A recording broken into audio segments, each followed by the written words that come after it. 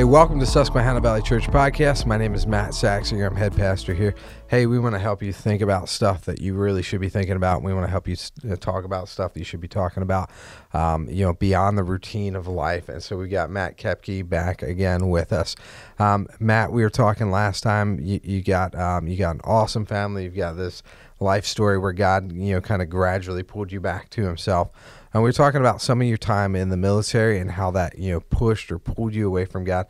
And really for you, it was a time to pull you closer to God. Is there any sort of moment in particular, like when you were, in duty or overseas, that God really kind of got hold of you? Any time I've been away from my family, I think that, Sure.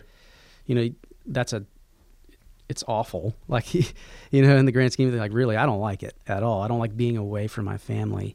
But God really does do some pretty incredible stuff in that time, because I think I am prone to almost place my family, so my wife and even my kids, like on this pedestal and move them to a seat or a place that only God should be on, right? That's a fascinating point. Yeah. So then, because they represent so much good in my life, Right, and there's so much joy there, so we can actually put them on a pedestal that isn't even fair to them.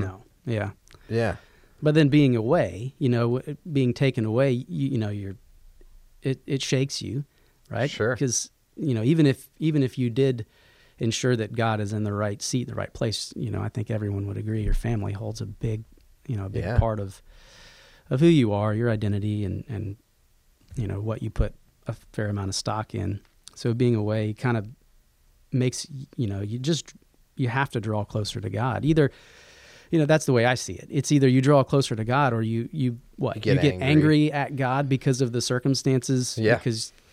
But clearly your family's not meant to take the place of God, because they are not there. So right. God is always there. He's always going to be there with you, for you, and and recognizing that, I think is key to where you keep your focus. Yeah. And I want to say again, on behalf of, really, I'm sure everybody listening in, we appreciate the sacrifice you make for us. And just hearing you talk about some of like the window into what a soldier experiences, it reminds me of how I can be praying for you, how I can be praying for your family, how we can encourage a family that's, at home while dad or mom is overseas. And so appreciate that. And just a reminder to everybody out there, that situation is for our benefit, and the more that we can show appreciation, the better. Yeah. We've got one of our actually missionaries that we just started supporting with Cadence International, where we've got a couple that's living on a base in Italy, of all places, right now, in the middle of the coronavirus. Like, they get there and they're quarantined pretty much instantly. Yeah. But they're there to minister to American soldiers who are stationed there. So, certainly we can be praying for them. Hey, so last week we started talking about this idea of what John talks about here in John 8. We read the text 48 through the end, and hopefully you've checked that out or you listened to the last podcast. The context is, it's really kind of this pinnacle moment in the scriptures where Jesus is coming. He's ministering to his people, the Jews. He's revealing who he is, and he's presenting them with a choice of, I'm not just a regular guy. I'm either the Son of God, I'm the Messiah, or I'm not, and you need to decide that. And they go so far, the religious leaders go so far to say, well, we already figured it out. In fact, you're not the Son of God, and you're actually, you're the devil. Mm-hmm. And like, man, if there's any moment in Scripture that I could go back and just be a fly on the wall, this one really draws me, because I just would love to see Jesus's interaction with them as they're looking at the Son of God going, you work for the devil, and his response to them. And so really what he says is, and we can kind of talk through this here, is he basically is going to tell them they missed the point in three different ways in his interaction with them. And you've got the text here where they start out and they say, you're you Samaritan devil. Which, like, to us, it's like, that's no big deal. That mean? That's not a big deal, right? To them, that's like in their culture, in their language, that's the worst thing they could say. Like, they thought this through, like, what could we really say to really get Jesus, really just make him crazy? We're going to call him the worst thing like, that's the legitimate cuss word in their language, to put those two together and throw them at Jesus. And in a culture that's built on honor and shame, yeah, right? Like, people are going to war back then because you're trying to restore honor to somebody. So this is big deal stuff. They do the double dishonor of, you're not a Jew, you're actually a half Jew, which is, to them, they would call you a dog, you're not one. So there's a huge racial slant. It's racist. Yeah, absolutely. And then there's you're the devil, not God. So you've got this whole big thing. What are your thoughts on that whole honor shame thing that's going on there? Yeah, I think that is step one for a person to try to discredit or, dismantle another person. Yeah. When you realize you actually have no true evidence for what you're saying. Yeah. So you're gonna make up something to attack the character or the integrity of the. Yeah, it's not accurate, but it'll hurt. You recently preached on this. You know what I mean? Like Potiphar's wife. Like, she just is like, this like guy. He's a Jew, and like, yeah, you're making things up. And what it is, it's a really, honestly, an attempt, and we do this ourselves. You like, if you think through the hurtful things you said to other people, they're attempts to restore our own honor by discrediting somebody else's honor. Yeah. So a dishonor in order to honor, it never really works. Like, there's always kind of this sticky shame that kind of comes with it. Yeah. But that's what's going on here. And Jesus is going, you're missing the point. So they miss the point 3 ways. The first way they miss the point is, you think that I'm doing this for my glory? I'm not. This is for the Father's. Yeah. This isn't about me. This isn't my mission for my pleasure. I'm not on vacation. The cross isn't a good time for me.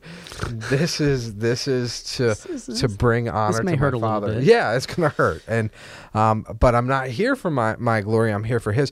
But there's kind of this little, like, default, like, little jab that he throws in, which I love his insight and his truth, where he's going, like, you dishonor me in verse 50, and though I have no wish to glorify myself, God is going to glorify me. He is the true judge.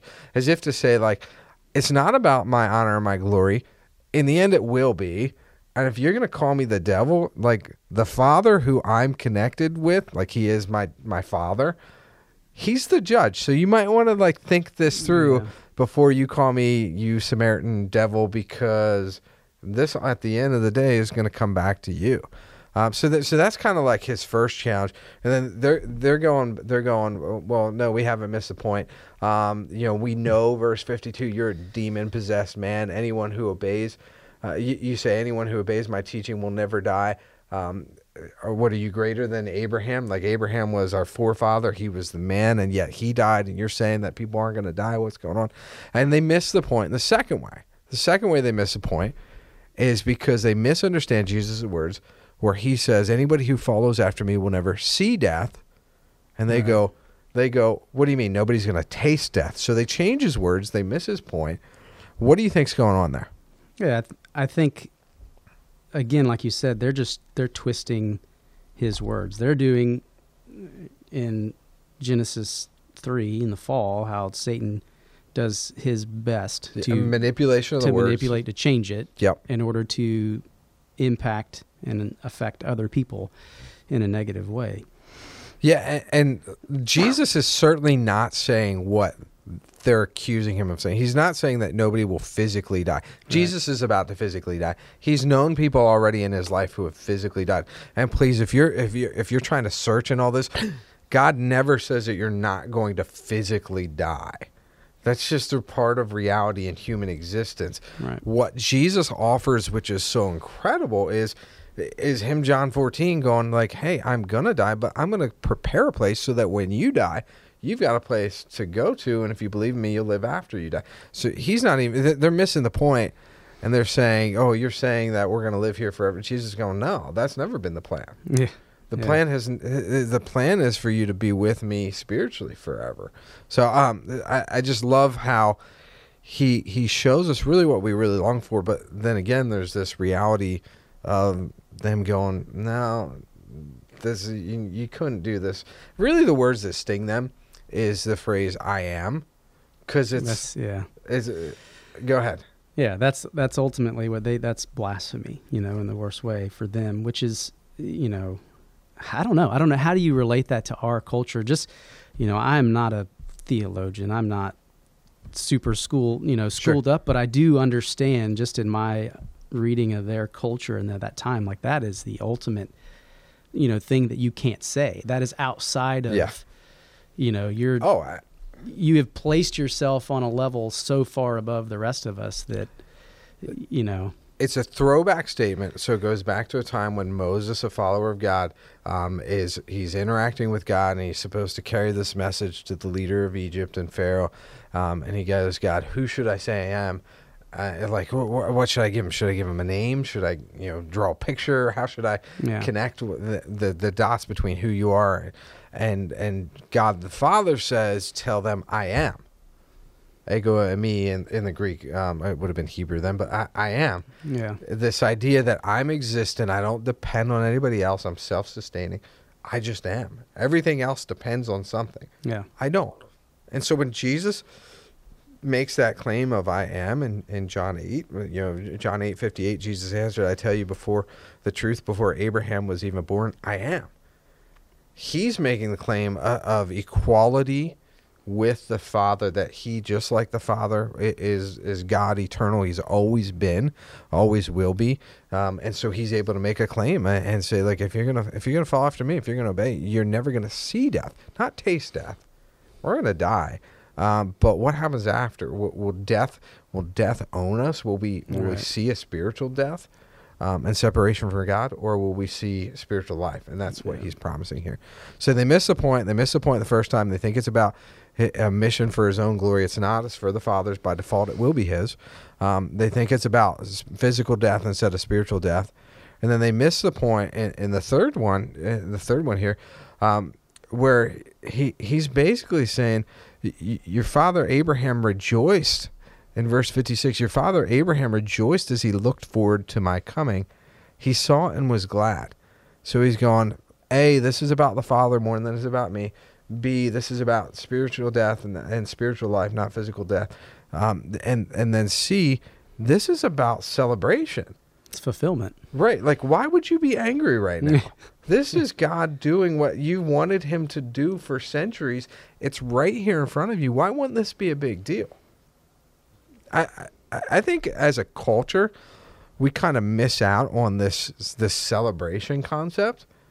Like, hey, Jesus has done what he said. We live on this side of a resurrected Messiah. So what does that actually practically mean for life? So here's my question. Again, in this context of self-quarantine, of people thinking about the reality of life and death more, where do you think this comes and connects with where they're at? Yeah. Jesus is absolutely sufficient. The thing, like you said, that last point, that final point, the thing that they have to celebrate about, the thing that they've been looking for, the big missing piece, that void. Yeah. He fulfills that. He can fill that. Unlike any other thing, God very specifically designed us in such a way that, like, he is that missing piece. He is Absolutely. That thing that fills that place in our heart, in our desires.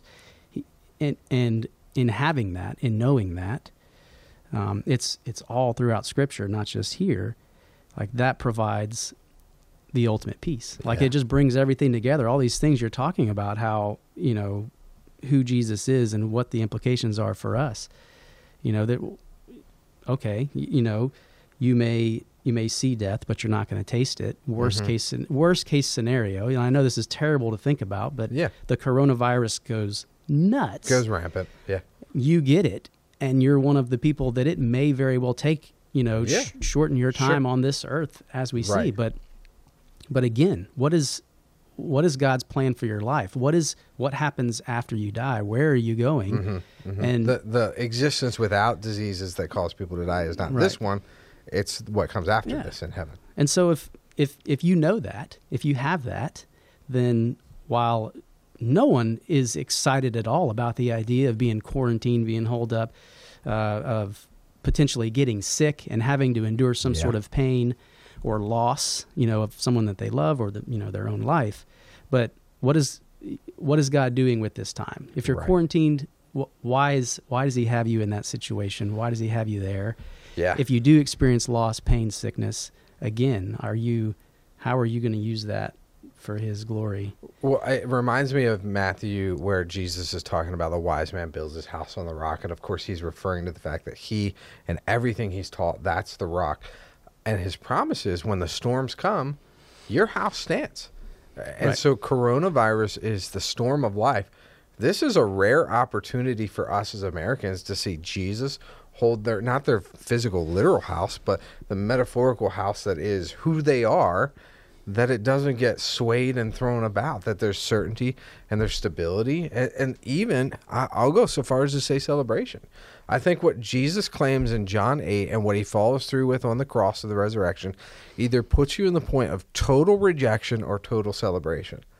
This is either something that's just a complete joke, it's not even worth your time listening, it's not worth your time reading, or it's worth celebrating and saying, at any given point, I've been promised it can't be taken from me. Through faith in Christ, I live forever. And it's worth celebrating. I think so. Here's kind of where I'm at. If you're following Jesus, then this time, while it should slow you down, it should make you think, it should make you be wise and tactful. At the same time, you should go, but this reveals the fact that when everything else is said and done, I still have Jesus. Right. And he still is I am. He's not I am not when the coronavirus is here. He's still I am. And I think that's a powerful thing for us to wrestle with. The other thing is, if you're a person who's on the fence about all this, man, I would plead with you, make up your mind. Look and find out. Here's a question I would have for somebody who's I'm not real sure about Jesus or I don't like Jesus. This is my question if you're listening in. At the end of this statement, at the end of this text we're reading in verse 59 of John chapter 8, it says, at that point they picked up stones to throw at him. So they're total rejection. They're in the category of we don't want anything to do with him. The Jewish leaders, and this isn't a racial statement, but just the reality is the Jewish leaders in this scenario, they never ask a question that I think is so incredibly important, which is, why do you want to hate Jesus? Why do you want to have him not be the Messiah? What's the reason behind the reason? Yeah. Slow down and ask that question. Why couldn't he be? Why wouldn't I want him to be? Why is this a reality that's better for me if Jesus isn't the Messiah? I'd be curious to interact with you on that if that's something you want to talk about. But just to explore the thoughts behind the thoughts. Because why are we here? We want to help you think about stuff you need to think about, talk about stuff you need to talk about. Hey, I want to thank you guys again for joining in for episode 2 with Matt Koepke here. Matt, I hope a bunch of people ask you about your tattoo. Maybe we can get a picture attached to this or something. I'll have to do a picture. Yeah, or I'll just draw it and I'll make it look awesome and say this is the actual tattoo. Maybe we'll do that. But no, more fun probably. Again, appreciate everything that you do, and if you're in the military out there, we want to remind you we're thankful for you and we appreciate that. We'll be praying for you guys. So thanks for checking us out, and join us another time.